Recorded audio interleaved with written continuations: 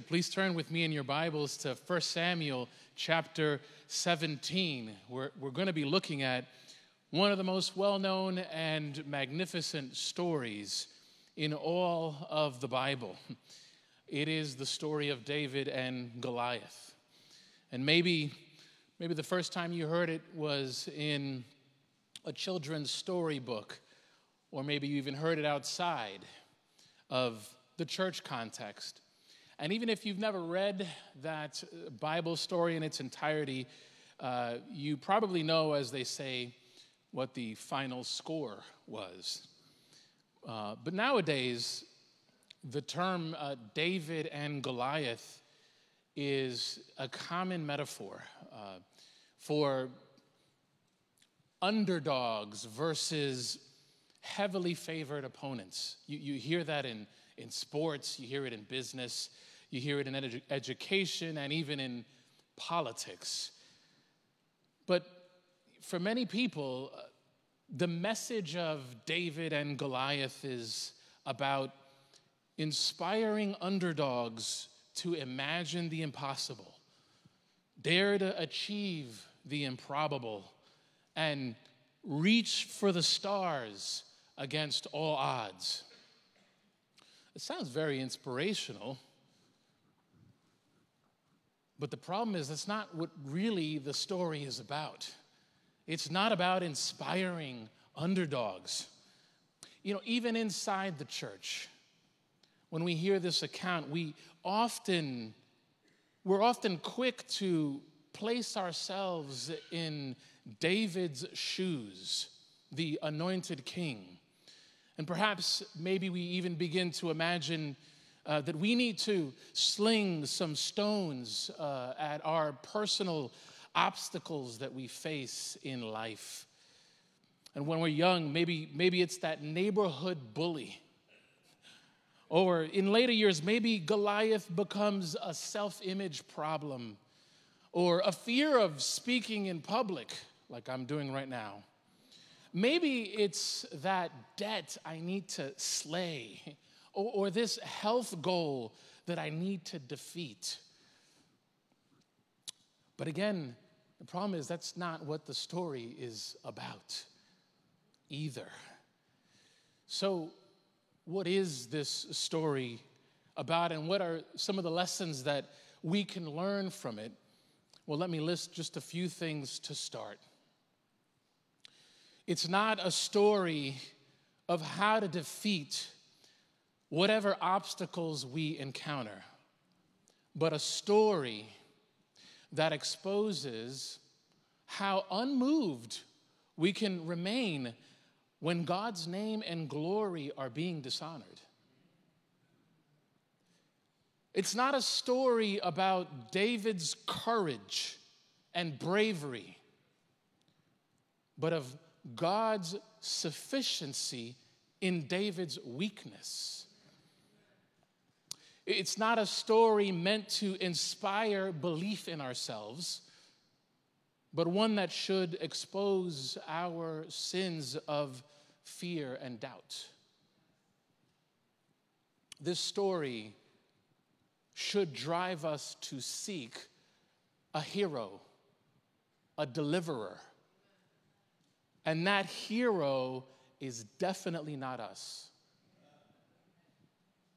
Let's look now at 1 Samuel chapter 17. We're just going to start by reading the first few verses to situate ourselves. And I'd ask the congregation to stand for this portion of the reading of God's word, and you'll thank me later. 1 Samuel chapter 17, verses 1 to 3. Now the Philistines gathered their armies for battle, and they were gathered at Soko, which belongs to Judah, and encamped between Soko and Azekah in Ephes-dammim. And Saul and the men of Israel were gathered and encamped in the valley of Elah, and drew up in lines of battle against the Philistines. And the Philistines stood on the mountain on the one side, and Israel stood on the mountain on the other side with a valley between them. Lord, we just give you thanks and praise for your word. We thank you for the richness of your word and how it is life. We pray that you would speak that life to us today, this morning. Open our hearts to receive, open our eyes to behold wondrous things in your word. We love you, Lord, and we thank you. You are truly our Jesus, our Savior, our deliverer. Let the amen flow from your people again. We thank you and we praise you in Jesus' mighty name. Amen. Amen. You may be seated. One of the major themes in 1 Samuel is that of God's king. God is transitioning his people from being led by judges to being ruled by kings. And eventually in 2 Samuel, he'll establish a king with which he'll make an eternal covenant. But earlier in chapter 8, Israel came to Samuel, who was the last of the judges, and determined, and they demanded, in fact, to have a king over them, one that would judge them and go out and fight their battles. Even though God had been fighting their battles, but the problem is that their motive for this was that so that they can be like the other nations. And again, even though God had called them to be distinct from the other nations. And so rather than trust God, who had fought their battles, they wanted to choose a man for themselves. And so God granted their wish, but careful what you wish for. And he gave them Saul, a king whom they chose for themselves. However, kingship was not really a foreign concept for Israel. As far back as Genesis 17, the Lord had promised Abraham that kings would come from him. And in Genesis 49, Jacob prophesied about a lasting kingship through Judah. So the idea of a king for Israel was not a wild idea in and of itself. It was actually already promised. In fact, in the very first gospel presentation, which is in Genesis 3:15, God promised that a descendant of Eve, the seed of the woman, would crush the head of the serpent, and his own heel would be bruised. In other words, a deliverer was coming. And who knows, maybe this king is the deliverer that God had promised. But let's return to our battle scene where the stage is set for a confrontation between the Philistines and Israel. And from this point, the narrative progresses in several stages. We're going to go through 4 of them, and let's begin with a serpentine giant. Verse 4, and there came out from the camp of the Philistines a champion named Goliath of Gath, whose height was 6 cubits and a span. He had a helmet of bronze on his head, and he was armed with a coat of mail, and the weight of the coat was 5,000 shekels of bronze. And he had bronze armor on his legs, and a javelin of bronze slung between his shoulders. The shaft of his spear was like a weaver's beam, and his spear's head weighed 600 shekels of iron. And his shield bearer went before him. Now, just to pause, the level of detail that's given here is rather unusual for the Old Testament, to describe in such detail this armor and the enemy's size. The writer wants you to know it. Here's a beast of a man who stands an impressive 9 feet 6 inches tall. I mean, we'd love to have him on a basketball team. And his armor is even more impressive. Defensively, he had a helmet made of bronze, a coat of overlapping bronze plates, which weighed about 126 pounds. His legs were covered in bronze armor, and his shield was the size of an entire person and was carried by someone else in front of him. But there's a detail we shouldn't miss. What some of our Bibles translate as a coat of mail can obscure a hint of who Goliath represents. Other translations say that he wore a coat of scale armor, which is the more accurate translation of the Hebrew word kaskaset. That word is used only 7 times in the Old Testament, and first of all here and in 6 other places where it refers to the scales as of a fish. And so the biblical reader can see a link to another creature who wore a coat of scales. And that is, of course, the serpent of Genesis chapter 3, who also in the book of Revelation is referred to as a dragon, another scaly figure. His offensive armor was also impressive. He wielded a spear with a head made of sharpened iron that weighed about 16 pounds. And he also had a javelin behind his back made of bronze. 16 pounds, even if that thing is not sharp, coming your way is going to do some damage. Can you imagine 16 pounds of sharpened iron? Plus he had a sword. This was their champion. And let's look at verse 8. He stood and shouted to the ranks of Israel, "Why have you come out to draw up for battle? Am I not a Philistine, and are you not servants of Saul? Choose a man for yourselves and let him come down to me. If he's able to fight with me and kill me, then we will be your servants. But if I prevail against him and kill him, then you shall be our servants and serve us." And the Philistines said, "I defy the ranks of Israel this day. Give me a man that we may fight together." So this is the taunt of all taunts. He taunts them with, first of all, "Why have you come down to draw up for battle? Aren't you servants of Saul?" In other words, isn't Saul your king?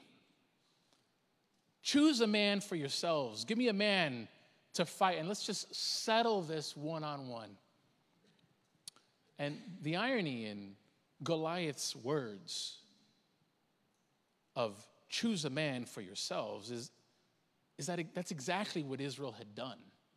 They had chosen a man for themselves, and that man was Saul.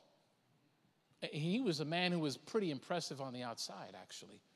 He was the most handsome man in Israel and a head taller than everyone else, kind of like my brother Thomas over there. It was perfect king material, or so they thought. He was the closest thing to a Goliath that Israel had.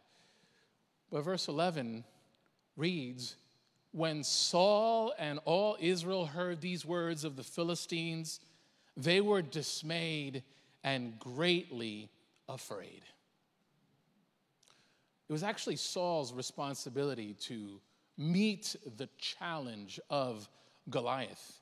In fact, the role of the king was to deliver God's people from their enemies, the oppression of their enemies, to lead them in covenant faithfulness and define who they are. But in Saul, we see a different portrait emerge. He was a man who did not trust God, who disobeyed his explicit commands and took matters into his own hands. And when Samuel confronted him about his sin, instead of repenting like David did, he just defended himself and justified himself. He was a man who was more concerned about what the people would think of him than what God would think. Saul was a mirror of Israel, who put their trust in human strength and outward appearances rather than God. And now they faced a problem which no amount of human strength, ingenuity, creativity, or courage could save them from. The enemy in front of them was far too strong and equipped for that. And that's the problem with human strength, isn't it? It only takes us so far. Eventually, the road of human strength runs out, and we're face to face with the most dreadful, fear-inspiring enemy. The path of human strength only leads to destruction. But now let's enter our next section. God works in unexpected ways. Verse 12, now David was the son of an Ephrathite of Bethlehem in Judah named Jesse, who had 8 sons. In the days of Saul, the man was already old and advanced in years. The 3 oldest sons of Jesse had followed Saul to the battle. And the names of his 3 sons who went to the battle were Eliab, the firstborn, and next to him Abinadab, and the third Shammah. David was the youngest. The 3 eldest followed Saul, but David went back and forth from Saul to feed his father's sheep at Bethlehem. For 40 days, the Philistine came forward and took his stand morning and evening. And Jesse said to David his son, take for your brothers an ephah of this parched grain and these 10 loaves, and carry them quickly to the camp to your brothers, and also take these 10 cheeses to the commander of their 1,000. See if your brothers are well, and bring some token from them. This is actually a second introduction of David, because we've already been introduced to him in chapter 16, where Samuel anointed him as king of Israel according to God's direction. God had already decided that he's not going to continue Saul's kingdom because of his disobedience. Instead, he sought out a man after his own heart and commanded him to be prince over the people. And that man was David, a young and humble keeper of sheep. And if you know the story, when Samuel met Jesse and his sons, he thought the oldest son, Eliab, was surely the Lord's anointed. I mean, this guy was tall and handsome. Again, he just looked kingly. You know, there's some people that just have that look, that leadership look. But the Lord told Samuel, do not look on his appearance or the height of his stature, because I have rejected him. For the Lord sees not as man sees. Man looks at the outward appearance, but the Lord looks on the heart. And all like the 7 brothers passed before Samuel, but the common refrain was, neither has the Lord chosen this one. Neither has the Lord chosen this one. Until Samuel was like, are all your sons here? And Jesse said, well, there's the youngest, but he's tending the sheep. And so Samuel said, send and get him, for we're not going to leave. We're not going to sit down until he gets here. And so David was anointed king in front of his father and all his brothers. And we're told that the Spirit of the Lord rushed upon him from that day forward. And now David, as a type and forerunner of Christ, starts to come into clearer focus for us. He is a shepherd king, anointed by God, who leads his people and establishes a kingdom, of whom God said, I have provided for myself a king. Talking about David, but sounds familiar. So this taunting from Goliath has been going on for at least 40 days, twice a day. For the last 40 days, Goliath has kept the armies of Israel paralyzed by fear. They were unable and unwilling to respond to this challenge. And we know that elsewhere in the scriptures, the number 40 is significant. It's associated with trials and testing.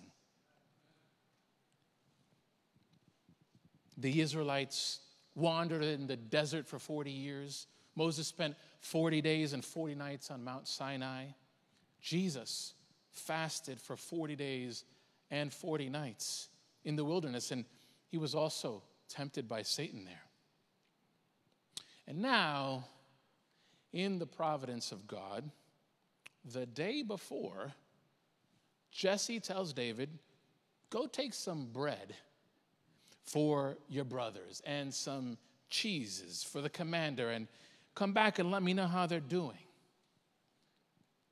And so verse 19 continues, now Saul and they and all the men of Israel were in the valley of Elah fighting with the Philistines, and David rose early in the morning and left the sheep with the keeper and took the provisions and went, as Jesse had commanded him. And he came to the encampment as the host was going out to the battle line, shouting the war cry. And Israel and the Philistines drew up for battle, army against army. And David left the things in charge of the keeper of the baggage and ran to the ranks and went and greeted his brothers. Notice something, though. Notice how the writer records David's obedience and responsible behavior according to his father's will. He gets up early in the morning. He leaves the sheep in the safe care of the keeper. He takes the provisions. He reaches the camp and he leaves the bread and the cheese safely with the keeper of the baggage. And then he runs to the ranks to greet his brothers and see if they're okay, just as he was told to do. Let's keep reading. And he talked with them. And as he talked with them, behold, the champion, the Philistine of Gath, Goliath by name, came up out of the ranks of the Philistines and spoke the same words as before. Period. Dramatic short sentence coming. And David heard him. And David heard him. Just sort of simmer over those 4 words. And all the men of Israel, when they saw the man, fled from him and were much afraid. And the men of Israel said, have you seen this man who has come up? Surely he has come up to defy Israel, and the king will enrich the man who kills him with great riches and will give him his daughter and make his father's house free in Israel. And David said to the men who stood by him, what shall be done for the man who kills this Philistine and takes away the reproach from Israel? For who is this uncircumcised Philistine that he should defy the armies of the living God? And the people answered him in the same way, so shall it be done to the man who kills him. The questions that David asked here were his first recorded words in the whole book, and the first of 3 speeches that he gives in this chapter. And they reveal just how differently he saw and heard. What's the reward for the man who delivers Israel from this stench? What does this uncircumcised fellow think he is to defy the armies of the living God, to trample on God's great name and think nothing's going to happen to him? You see, David's thinking was God-centered. God was his starting point. That's why he was filled with a kind of a holy indignation when he heard Goliath. And David heard Goliath, kind of like, what did this guy just say? And David's zeal, of course, reminds us of Christ's zeal for God's glory. In Psalm 69:9, David himself would later write what was fulfilled in Christ as well. For zeal for your house has consumed me, and the reproaches of those who reproach you have fallen on me. And verse 28 says, now Eliab, his eldest brother, heard when he spoke to the men. And Eliab's anger was kindled against David, and he said, why have you come down? With whom have you left those few sheep in the wilderness? I know your presumption and the evil of your heart, for you've come down to see the battle. Now, Eliab's accusations, first of all, are completely false and unfounded. Part of it might be due to some lingering jealousy. God passed over Eliab and chose David instead, and maybe there's a little lingering jealousy there. It kind of reminds us of someone else, Joseph's brothers. But the driving force is probably that he's actually trying to justify himself at this moment. You see, David's expression of bold faith is simultaneously a rebuke to those around him who don't share it. So what's happening is that their consciences are now disturbed because they know that they've been unable and unwilling to defend God's name against such blatant mockery. But the thing is that it's more than just, classic sibling rivalry. Eliab was one of the few people in all of Israel who witnessed the prophet of God anointing David. So his opposition to David is actually an opposition to God. And without realizing it, he's actually in alignment with Goliath. When Eliab asked, why have you come down?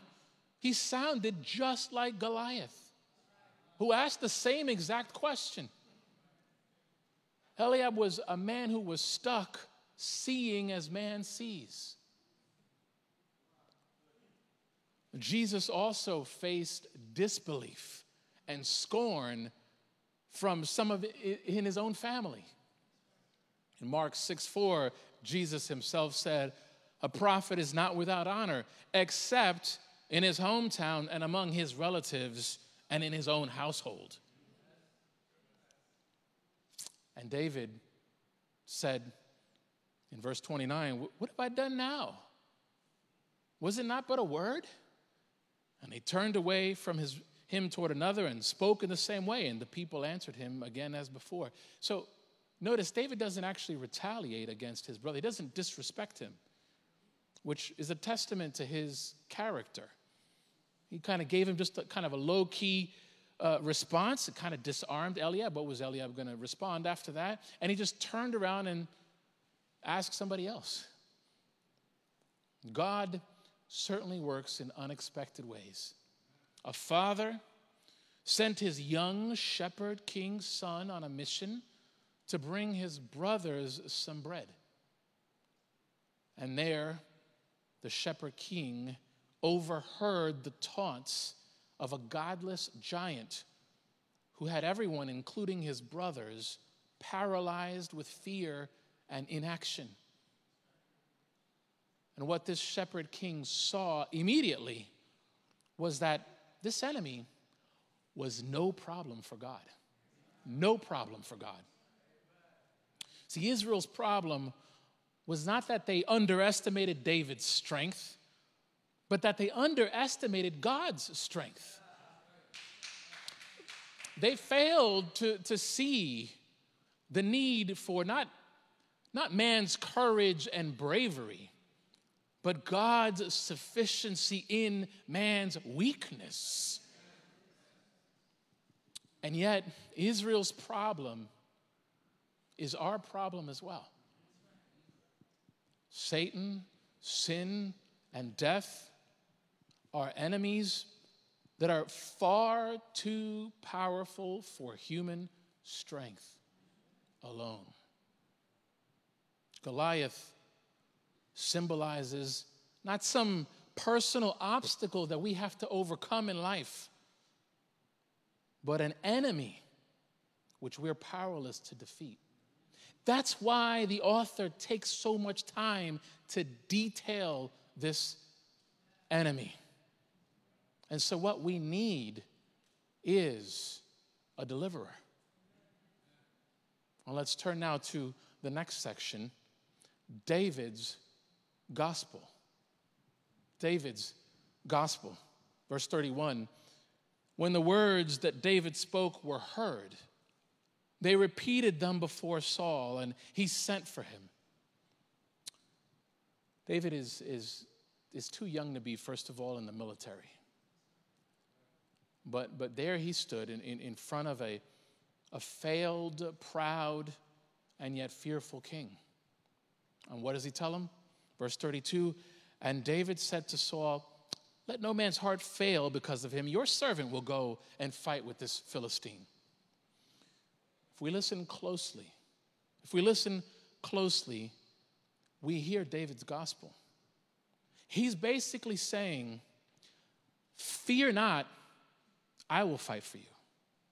Fear not, I will fight for you. When you consider who Goliath was, it actually seems preposterous to say, don't let anyone be afraid. Goliath embodied terror, and thoughts about him shattered all kinds of confidence. John Woodhouse wrote this, it's just like the gospel we know. Look at your great enemy if you dare. Think of death, your death. Think of sin, your sin. Think of the devil and his claim on you. Yet the gospel of Jesus says, do not be afraid. That's the most preposterous thing anyone could say to sinners like us, don't you think? Except perhaps for the second thing David said. It was an indicative. The reason why no man's heart need tremble at Goliath's threats. I will fight him for you. This is David's gospel. And Saul said to David, you're not able to go against this Philistine and fight with him. You're but a youth. He's been a man of war for all his life, since his youth. And notice Saul's words underscore even more how David is the unlikely hero of this story. You're but a youth. You don't have the qualifications, at least from man's perspective. And that's just precisely the problem. But it's also precisely the opportunity. In verse 34, but David said to Saul, your servant used to keep sheep for his father, and when there came a lion or a bear and took a lamb from the flock, I went after him and struck him and delivered it out of his mouth. And if he arose against me, I caught him by his beard and struck him and killed him. Now, if we stop right there, we're like, man, this guy maybe this guy is actually pretty good at fighting. But there's more to that. Verse 36, Your servant has struck down both lions and bears, and this uncircumcised Philistine shall be like one of them, for he has defied the armies of the living God. And here, verse 37, and David said, the Lord who delivered me from the paw of the lion and from the paw of the bear will deliver me from the hand of this Philistine. You see, David did those things in the power and strength of the Lord. And he said, that's the Lord did this, the Lord. And the same God who delivered me from those enemies is going to give this one into my hand. And what was Saul going to say? And Saul said to David, go and the Lord be with you. Which, if you think about it, is really crazy. Here you have this grown man who's the king. And there's this young, maybe he's 19 years old, he's too young to be in the military. He's maybe small and maybe scrawny, we don't really know, but he's going to send him out to the battle. But it says in verse 38, and then Saul clothed David with his armor and put a helmet of bronze on his head. You're going to need this. And clothed him with a coat of mail. And David strapped his sword over his armor, and he tried in vain to go, for he had not tested them, it says. And then David said to Saul, I cannot go with these, for I've not tested them. And so David put them off. And he took his staff in his hand and chose 5 smooth stones from the brook and put them in his shepherd's pouch. His sling was in his hand, and he approached the Philistine. David was not going to be a king like Saul, like all the nations. He wasn't going to go in Saul's strength. He wasn't going to go with Goliath's kind of garb. He was going to go in God's strength. He doesn't need that. So let's look at our next section, David and Goliath. And the Philistine, verse 41, moved forward and came near to David with his shield bearer in front of him. Remember, this is a guy who carries the shield. It's the size of a whole person.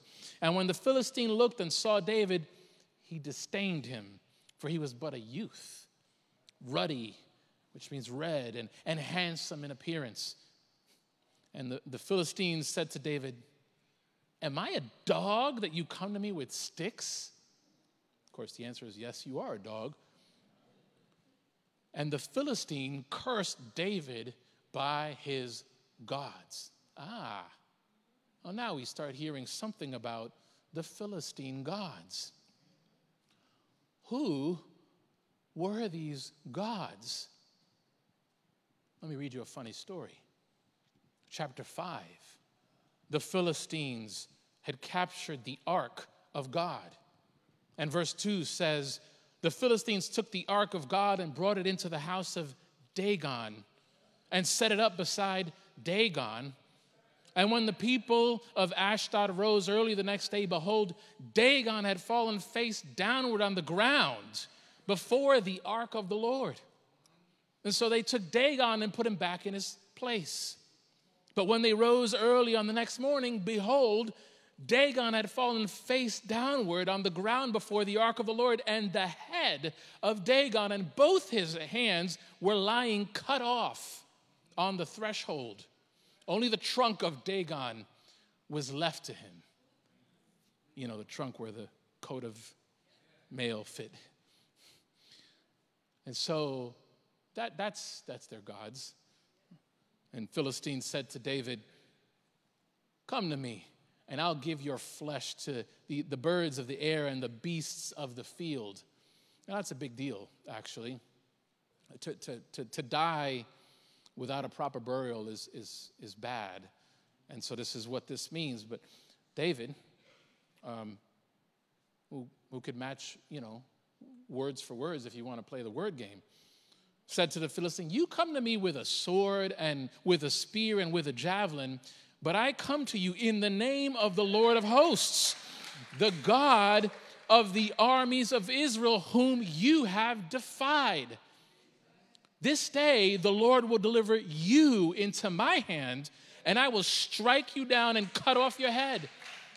And I will give the dead bodies of the host of the Philistines, not just yours, this day to the birds of the air and to the wild beasts of the earth, that all the earth may know that there is a God in Israel, and that all this assembly may know that the Lord saves not with sword and spear, for the battle is the Lord's, and he will give you into our hands. And that is good. I mean, that is a shouting scripture. Goliath came in his own name, and he cursed David according to his gods. David fought in the name of the Lord and for his glory. That's why he wasn't afraid. He wasn't looking to himself. You're not going to find what you need with human strength. In verse 48, when the Philistine arose and came and drew near to meet David, David ran quickly. He runs quickly toward the battle line to meet the Philistine. He's not hesitating. And David put his hand in his bag and took out a stone and slung it and struck the Philistine on his forehead. And the stone sank into his forehead, and he fell on his face to the ground. Boy, it just sounds awfully familiar, doesn't it? By the way, he fell forward. He fell on his face, just like Dagon. And so David prevailed over the Philistine with a sling and a stone and struck the Philistine and killed him. And there was no sword in the hand of David. Now, we usually, here we go, he killed him by stones, but, there's a little bit of a surprise. Then David ran and stood over the Philistine and took his sword and drew it out of its sheath and killed him and cut off his head with it. So he finished him. Sounds like a video game. And, this should remind us of something we've just been reading, of these wonderful promises of a coming deliverer. And we think back to Genesis 3:15 and how the seed of the woman is going to crush the head of the serpent.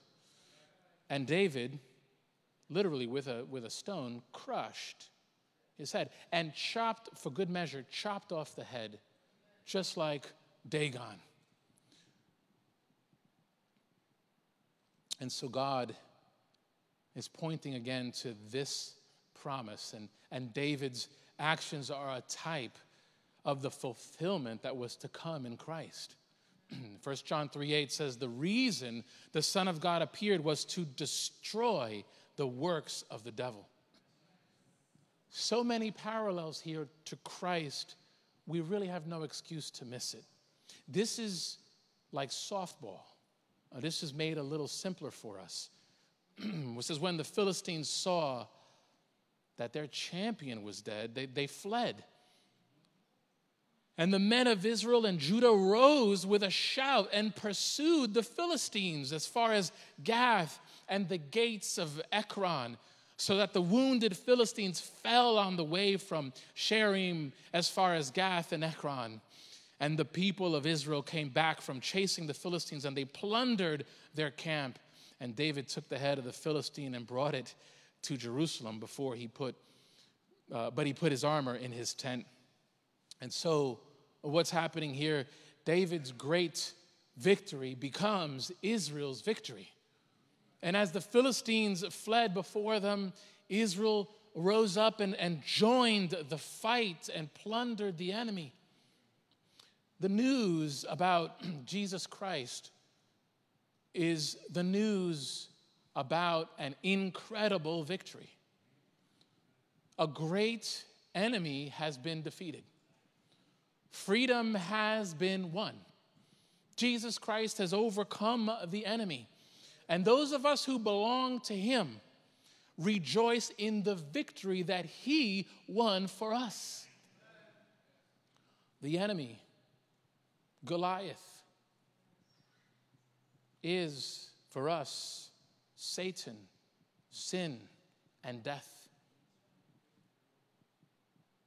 Sin makes death such a terrible enemy because death is not just the end of life, but it brings judgment. That's why death is an enemy. The Bible says the sting of death is sin. And what makes sin so serious and deserving of death is the law of God. The law means that sin isn't merely undesirable behavior. It's a failure to meet God's standard of righteousness. The power of sin is the law.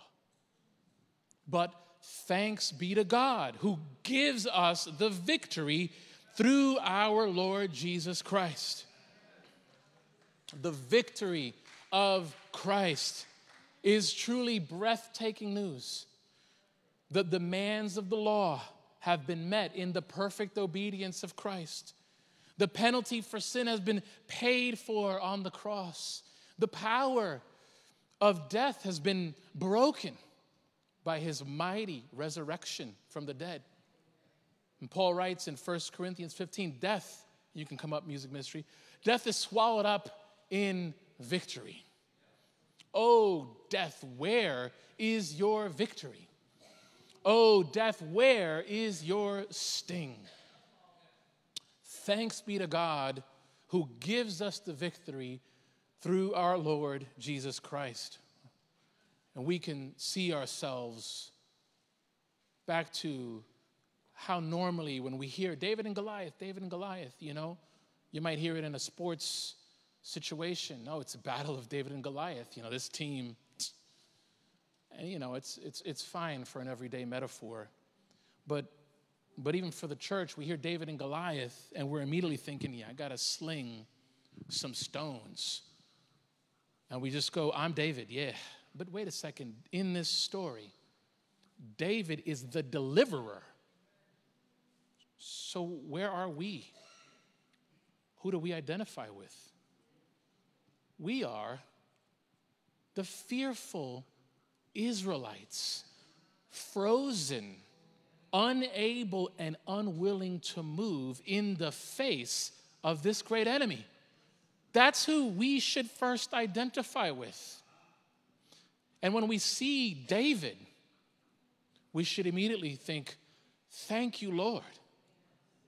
The shepherd king has come and has provided a major delivery, a major rescue. Thanks be to God. Thanks be to God. We're not meant only to be, of course, recipients of this substitutionary death of Christ, but we are meant to also join in the fight. We have a promise in Romans 16:20. The God of peace will soon crush Satan under your feet. God will be doing the crushing, but he will be using our feet.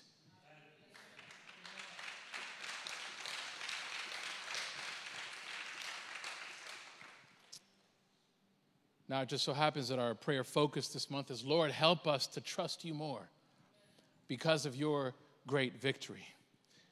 You know, I know we're a few minutes past time, and this last few verses, I was just kind of like, I don't think I'm going to have time to fit this, but I'm just going to read it and see if you pick up just some clues here. It says in verse 55, as soon as Saul saw David go out against the Philistine, he said to Abner, the commander of the army, Abner, whose son is this youth?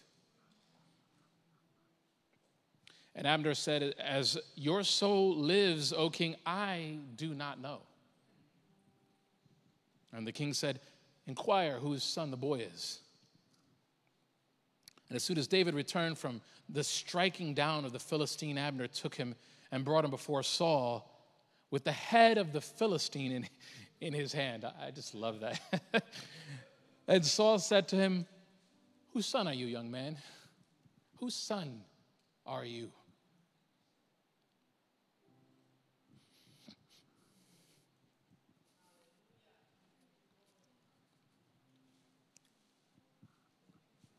Wow, at this part I get emotional. Wow. And David answered him, I'm the son of your servant Jesse.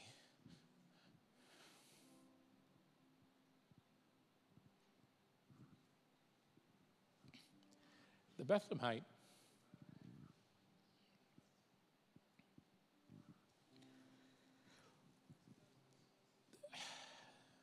whose son?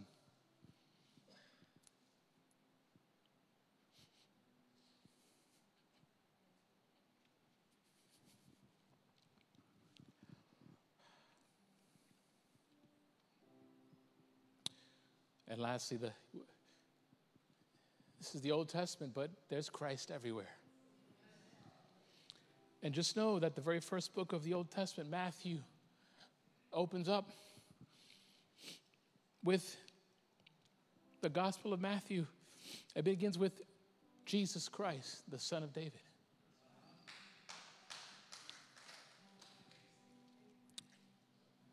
And the Son of God. There's our tie-in. Sure, we know that David had moral failures, and in fact, proves all the more that even as we see these types and shadows of Christ, the point is, look at how they point you to the one. Not that they are the one, but God signed the Bible with those pointers. So when you read it, when I read it, when we read it, look for Christ. Don't be the hero of your own story.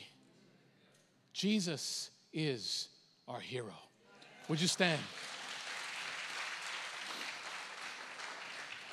Lord, we thank you so much, Lord, for being our deliverer. Thank you, Lord, that even though we were fearful and frozen and unable and unwilling to move, Lord, you came and did a powerful rescue on our behalf. We thank you that you have been fulfilling and have fulfilled that promise. The seed of the woman, which is ultimately Christ, will cut off the head of the serpent. And Lord, thank you that because we are in Christ, for those who are in Christ, we share in that victory. Your victory, Lord, is our victory. And Lord, you've met every demand. You have accomplished and fulfilled everything that we need. And now, Lord, help us to trust you more. Because you are the living God. And that matters, and that makes a difference. We love you, Lord. Be glorified in our lives. In Jesus' name, amen and amen. God bless you, church.